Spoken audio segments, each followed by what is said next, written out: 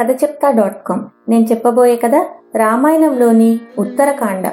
శ్రీరాముడు రాక్షస సంహారం చేసి అయోధ్యకు తిరిగి వచ్చి రాజాభిషిక్తుడై రాజ్యపాలన చేస్తూ ఉండగా ఒకనాడు ఆయన ఇంటికి 4 దిక్కుల నుంచి అనేక మంది మునులు, అగస్త్యుడు మొదలగు వారు వచ్చి ద్వారపాలకుడి ద్వారా తాము రాముడి దర్శనానికి వచ్చినట్టు కబురు చేశారు. వెంటనే రాముడు వారిని లోపలికి రప్పించి ఆర్ఘ్యాపద్యాలతో సత్కరించి ఉచితాసనాలపైన ఆసీనులను చేసి కుశలం అడిగాడు.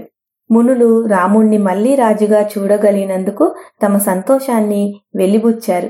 రాముడు రావణుణ్ణి చంపటం ఒక లెక్కలోనిది కాదని, రాముడి చేతిలో చచ్చిన రాక్షస వీరులందరూ గొప్పవాళ్లే అయినప్పటికీ ఇంద్రజిత్తు వంటి అజేయుణ్ణి లక్ష్మణుడి చేత చంపించటం ఆశ్చర్యకరమైన విషయమని వారన్నారు.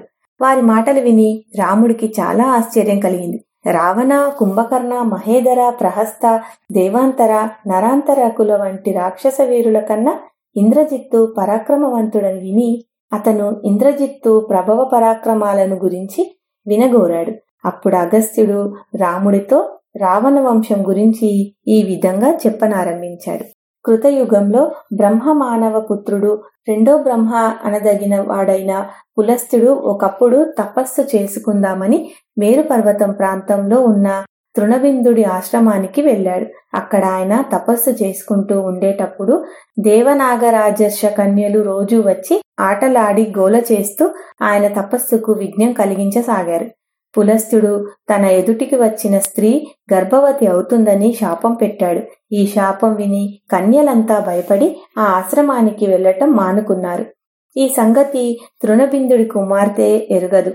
ఆమె మామూలుగా పులస్త్యుడి ఆశ్రమానికి వెళ్లి తన స్నేహితురాళ్ల కోసం వెతకసాగింది.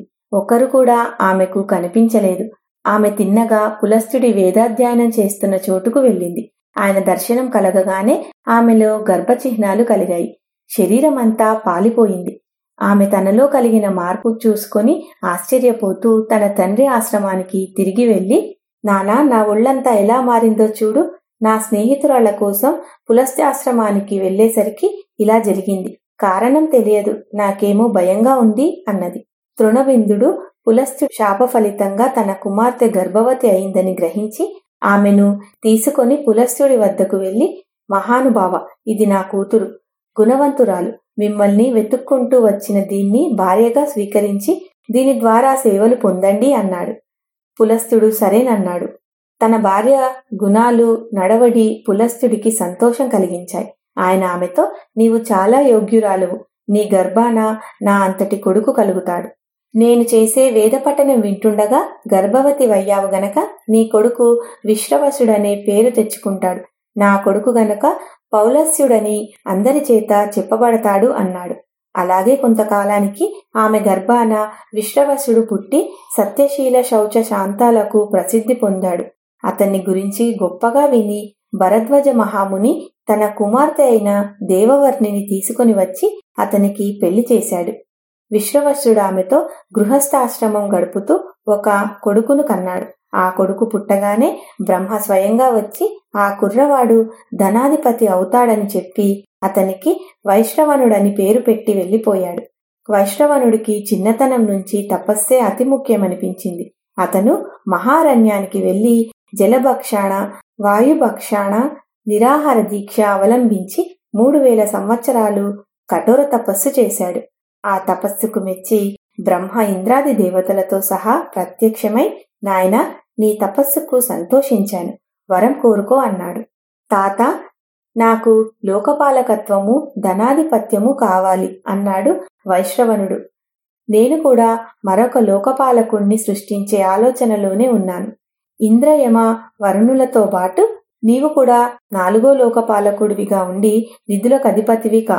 ఇదిగో సూర్యప్రకాశంతో వెలిగే పుష్పకమనే విమానం. దీన్ని ఎక్కి తిరుగుతూ దేవతలతో సమానుడవై ఉండు అని చెప్పి బ్రహ్మ వెళ్లిపోయాడు. ఇలా బ్రహ్మ వల్ల కోరిన వరాలు పొంది వైశ్రవణుడు తన తండ్రి ఆశ్రమానికి వచ్చి, నానా, బ్రహ్మ నాకు వరాలైతే ఇచ్చాడు గాని నేను నివాసం కలిగించుకోటానికి చోటు చూపలేదు.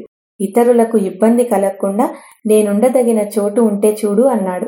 కొడుకు చెప్పిన మాట విని విశ్రవుడు చాలా సంతోషించి నాయనా, దక్షిణ సముద్ర తీరాన త్రికుట పర్వత శిఖరాన విశ్వకర్మ దేవేంద్రుడి అమరావతిని పోలిన నగరాన్ని లంక అనేదాన్ని నిర్మించాడు. చాలా అందమైన పట్టణం. అది సువర్ణ ప్రాకారాలు, పరిఖలు గలది. వైడూర్య తోరణాలతో కూడుకున్నది. అది మొదట రాక్షసుల కోసమే నిర్మించబడింది. కాని విష్ణుమూర్తికి భయపడి రాక్షసుల పట్టణాన్ని విడిచి పాతాళానికి వెళ్లిపోయారు. ఇప్పుడది శూన్యంగా ఉన్నది. దానికి రాజు లేడు. అక్కడ నీ నివాసం ఏర్పాటు చేసుకున్నావంటే ఎవరికీ ఇబ్బంది ఉండదు అని చెప్పాడు. వైశ్రవణుడు తండ్రి సలహా ప్రకారం అనేక వేల మంది నైరుతులతో సహా లంకా నగరానికి వెళ్లి అక్కడ నివాసం ఏర్పాటు చేసుకుని సుఖంగా రాజ్యం ఏలుతూ పుష్పక విమానంలో అప్పుడప్పుడు వచ్చి తన తల్లిదండ్రులను చూసిపోతుండేవాడు. ఇదంతా విని రాముడు ఆశ్చర్యంతో అగస్త్యుడికేసి చూసి, మహాత్మా, రాక్షసులు పులస్త్య వంశంలోనే పుట్టారని విన్నాను. కాని అంతకు ముందు కూడా రాక్షసులుండినట్టు మీరు చెబుతున్నారు. ఆ రాక్షసులకు మూలపురుషుడెవరు అన్నాడు. దానికి అగస్త్యుడిలా చెప్పాడు. కమలంలో పుట్టిన బ్రహ్మ నీటిని సృష్టించి దాన్ని కాపాడడానికి కొందరు ప్రాణులను సృష్టించాడు. ఆ ప్రాణులు ఆకలి దప్పులతోనూ భయంతోనూ అలమటించుతూ మేమేం చెయ్యాలి అని బ్రహ్మనడిగారు. బ్రహ్మ నవ్వులకన్నట్టుగా ఈ జలాన్ని కాపాడడానికి ప్రయత్నించండి అన్నాడు. కొందరు ప్రాణులు రక్షిస్తామన్నారు, మరికొందరు జక్షిస్తామన్నారు. జక్షించటం అంటే భక్షించటం. రక్షిస్తామన్న ప్రాణులు రాక్షసులయ్యారు, జక్షిస్తామన్నవారు యక్షులయ్యారు. రాక్షసులతో హెతి, ప్రహేతి అనే ఇద్దరు అన్నదమ్ములుండేవారు. వారిలో ప్రహేతి తపస్సు చేసుకోటానికి వెళ్లిపోయాడు. హెతి అనేవాడు మాత్రం పెళ్లి చేసుకోగోరి భార్య కోసం వెతుక్కుంటూ చివరకు యముడి చెల్లెలు భయ అనేదాన్ని, భయంకరమైన దాన్ని పెళ్లాడాడు. వారికి విద్యుత్కేశుడనే కొడుకు సూర్యసమకాంతి గలవాడు పుట్టి పెరగసాగాడు. వాడికి యవ్వనం రాగానే వాడి తండ్రి అయిన హెతి వాడికొక భార్యను నిశ్చయించాడు. ఆ పిల్ల సంధ్య అనే దాని కూతురు. దాని పేరు సాలకటంకట. సాలకటంకట విద్యుత్కేశుణ్ణి పెళ్లాడి భర్తతో సుఖంగా విహారాలు చేస్తూ గర్భవతి అయి మందర పర్వత ప్రాంతంలో ఒక కొడుకును కన్నది. అయితే ఆమెకు ఆ కొడుకు పైన కన్నా భర్తతో విహరించటం మీదనే ఆసక్తి ఎక్కువైన కారణం చేత కొడుకును కన్న చోటనే పారేసి భర్తతో విహరించబోయింది. బిడ్డ నోట్లో చెయ్యి దూర్చుకుని సన్నగా ఏడవసాగాడు. ఆ సమయంలో వృషభ వాహనం మీద పార్వతీ పరమేశ్వరులు ఆకాశ మార్గాన పోతూ ఆ పసిగుడ్డు ఏడుపు విన్నారు. ఆ దంపతులు ఆ శిశువును చూసి జాలిపడి దగ్గరకు వచ్చి చూశారు. పార్వతీ సంతృప్తి కోసం పరమేశ్వరుడు ఆ బిడ్డకు తల్లితో సమానమైన వయస్సు, చిరంజీవి తత్వము, ఆకాశంలో ఎగరగల ఒక పట్టణము ఇచ్చాడు. పార్వతీదేవి రాక్షసులకు సత్యోగర్భము, పుట్టగానే తల్లి వయసు ఉండేలాగూ వరమిచ్చింది. పార్వతీ పరమేశ్వరుల వల్ల వరాలు పొందిన సుకేశుడనే ఆ రాక్షసుడు ఐశ్వర్యవంతుడై ఆకాశగమనం గల పట్టణంలో విహరిస్తూ ఇంద్రుడికి సమానుడయ్యాడు. సుకేశుడు వరాలను పొందటమే గాక ధర్మాత్ముడని కూడా విని గ్రామణి అనే గంధర్వుడు త్రిలోక సుందరి అయిన తన కుమార్తెను దేవవతి అనే దాన్ని తెచ్చి సుకేశుడికిచ్చి పెళ్లి చేశాడు. తనకంతటి భర్త దొరికినందుకు దేవవతి ఎంతో సంతోషించింది. ఆ దంపతులకు మాల్యవంతుడు, సుమాలి, మాలి అనే ముగ్గురు కొడుకులు, 3 అగ్నుల లాంటి వారు కలిగారు. వారు మహాబలవంతులు, నిర్భయులు, భయంకరులు. తమ తండ్రి శివుడి వల్ల వరాలు పొందినట్లు తెలిసి వారు మేరు పర్వతానికి వెళ్లి కఠోరమైన నియమాలతో అక్కడ తపస్సు సాగించారు. ఆ తపస్సుకు ముల్లోకాలు అట్టడుకిపోయాయి. బ్రహ్మదేవుడు ఇంద్రాది దేవతలను వెంటబెట్టుకుని విమానం మీద వచ్చి, మీ తపస్సుకు మెచ్చాను, ఏం వరాలు కావాలో కోరుకోండి అన్నాడు. దేవా, నీకు మా పైన అనుగ్రహం కలిగిన పక్షంలో మాకు ఎవరి చేత ఓటమి కలగకుండా మా చేతులలో శత్రువులంతా చచ్చేటట్లు మేము దీర్ఘాయుష్మంతులమై వర్ధిల్లేటట్లు వరమియ్యి అన్నారు వాళ్ళు. బ్రహ్మ వారికలాగే వరమిచ్చాడు. ఇటువంటి వరం పొంది ఆ ముగ్గురు రాక్షసులు 3 లోకాలను పీడించసాగారు. దేవతలు, ఋషులు, సిద్ధులు, సాధులు, చారణులు మొదలైన వారికి జీవితం నరకమైపోయింది. వారిని కాపాడే నాథుడు లేడు. ఆ రాక్షసులు విశ్వకర్మను పిలిపించి, దేవతలందరికీ నీవే ఇల్లు కట్టావని విన్నాం. హిమాలయం మీద గాని, మేరుపర్వతం మీద గాని, మందరగిరి మీద గాని కైలాసానికి సరివచ్చేటటువంటి అందమైన పట్టణం మాకు కట్టియ్యి అని అడిగారు. దక్షిణ సముద్ర తీరాన త్రికుటమని, సువేలమని 2 పర్వతాలున్నాయి. త్రికుట పర్వతం ఎక్కి నడిమి శిఖరం మీద ఇంద్రుడి కోరిన పైన లంకాపట్టణం కట్టి ఉంచాను. అది స్వర్గంతో సమానమైనది. బంగారు ప్రాకారాలు, బంగారు తోరణాలు కలది.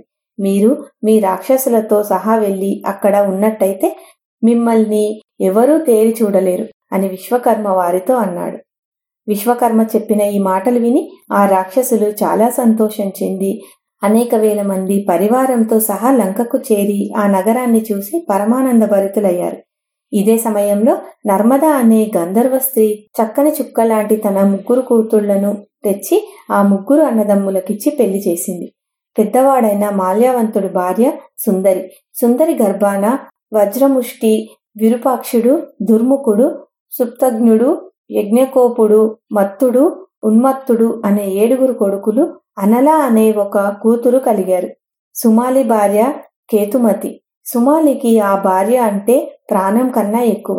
కేతుమతి ప్రహస్తుడు, అకంపనుడు, వికటుడు, కాలకాత్మకుడు, దుమ్రాక్షుడు, దందుడు, సుపార్శ్వుడు, సంహాద్రి, ప్రగసుడు, బసకర్ణుడు అనే కొడుకులు, పుష్పోత్కట, కైకసి, శుచిస్మిత, కుంభిసని అనే కుమార్తెలు కలిగారు.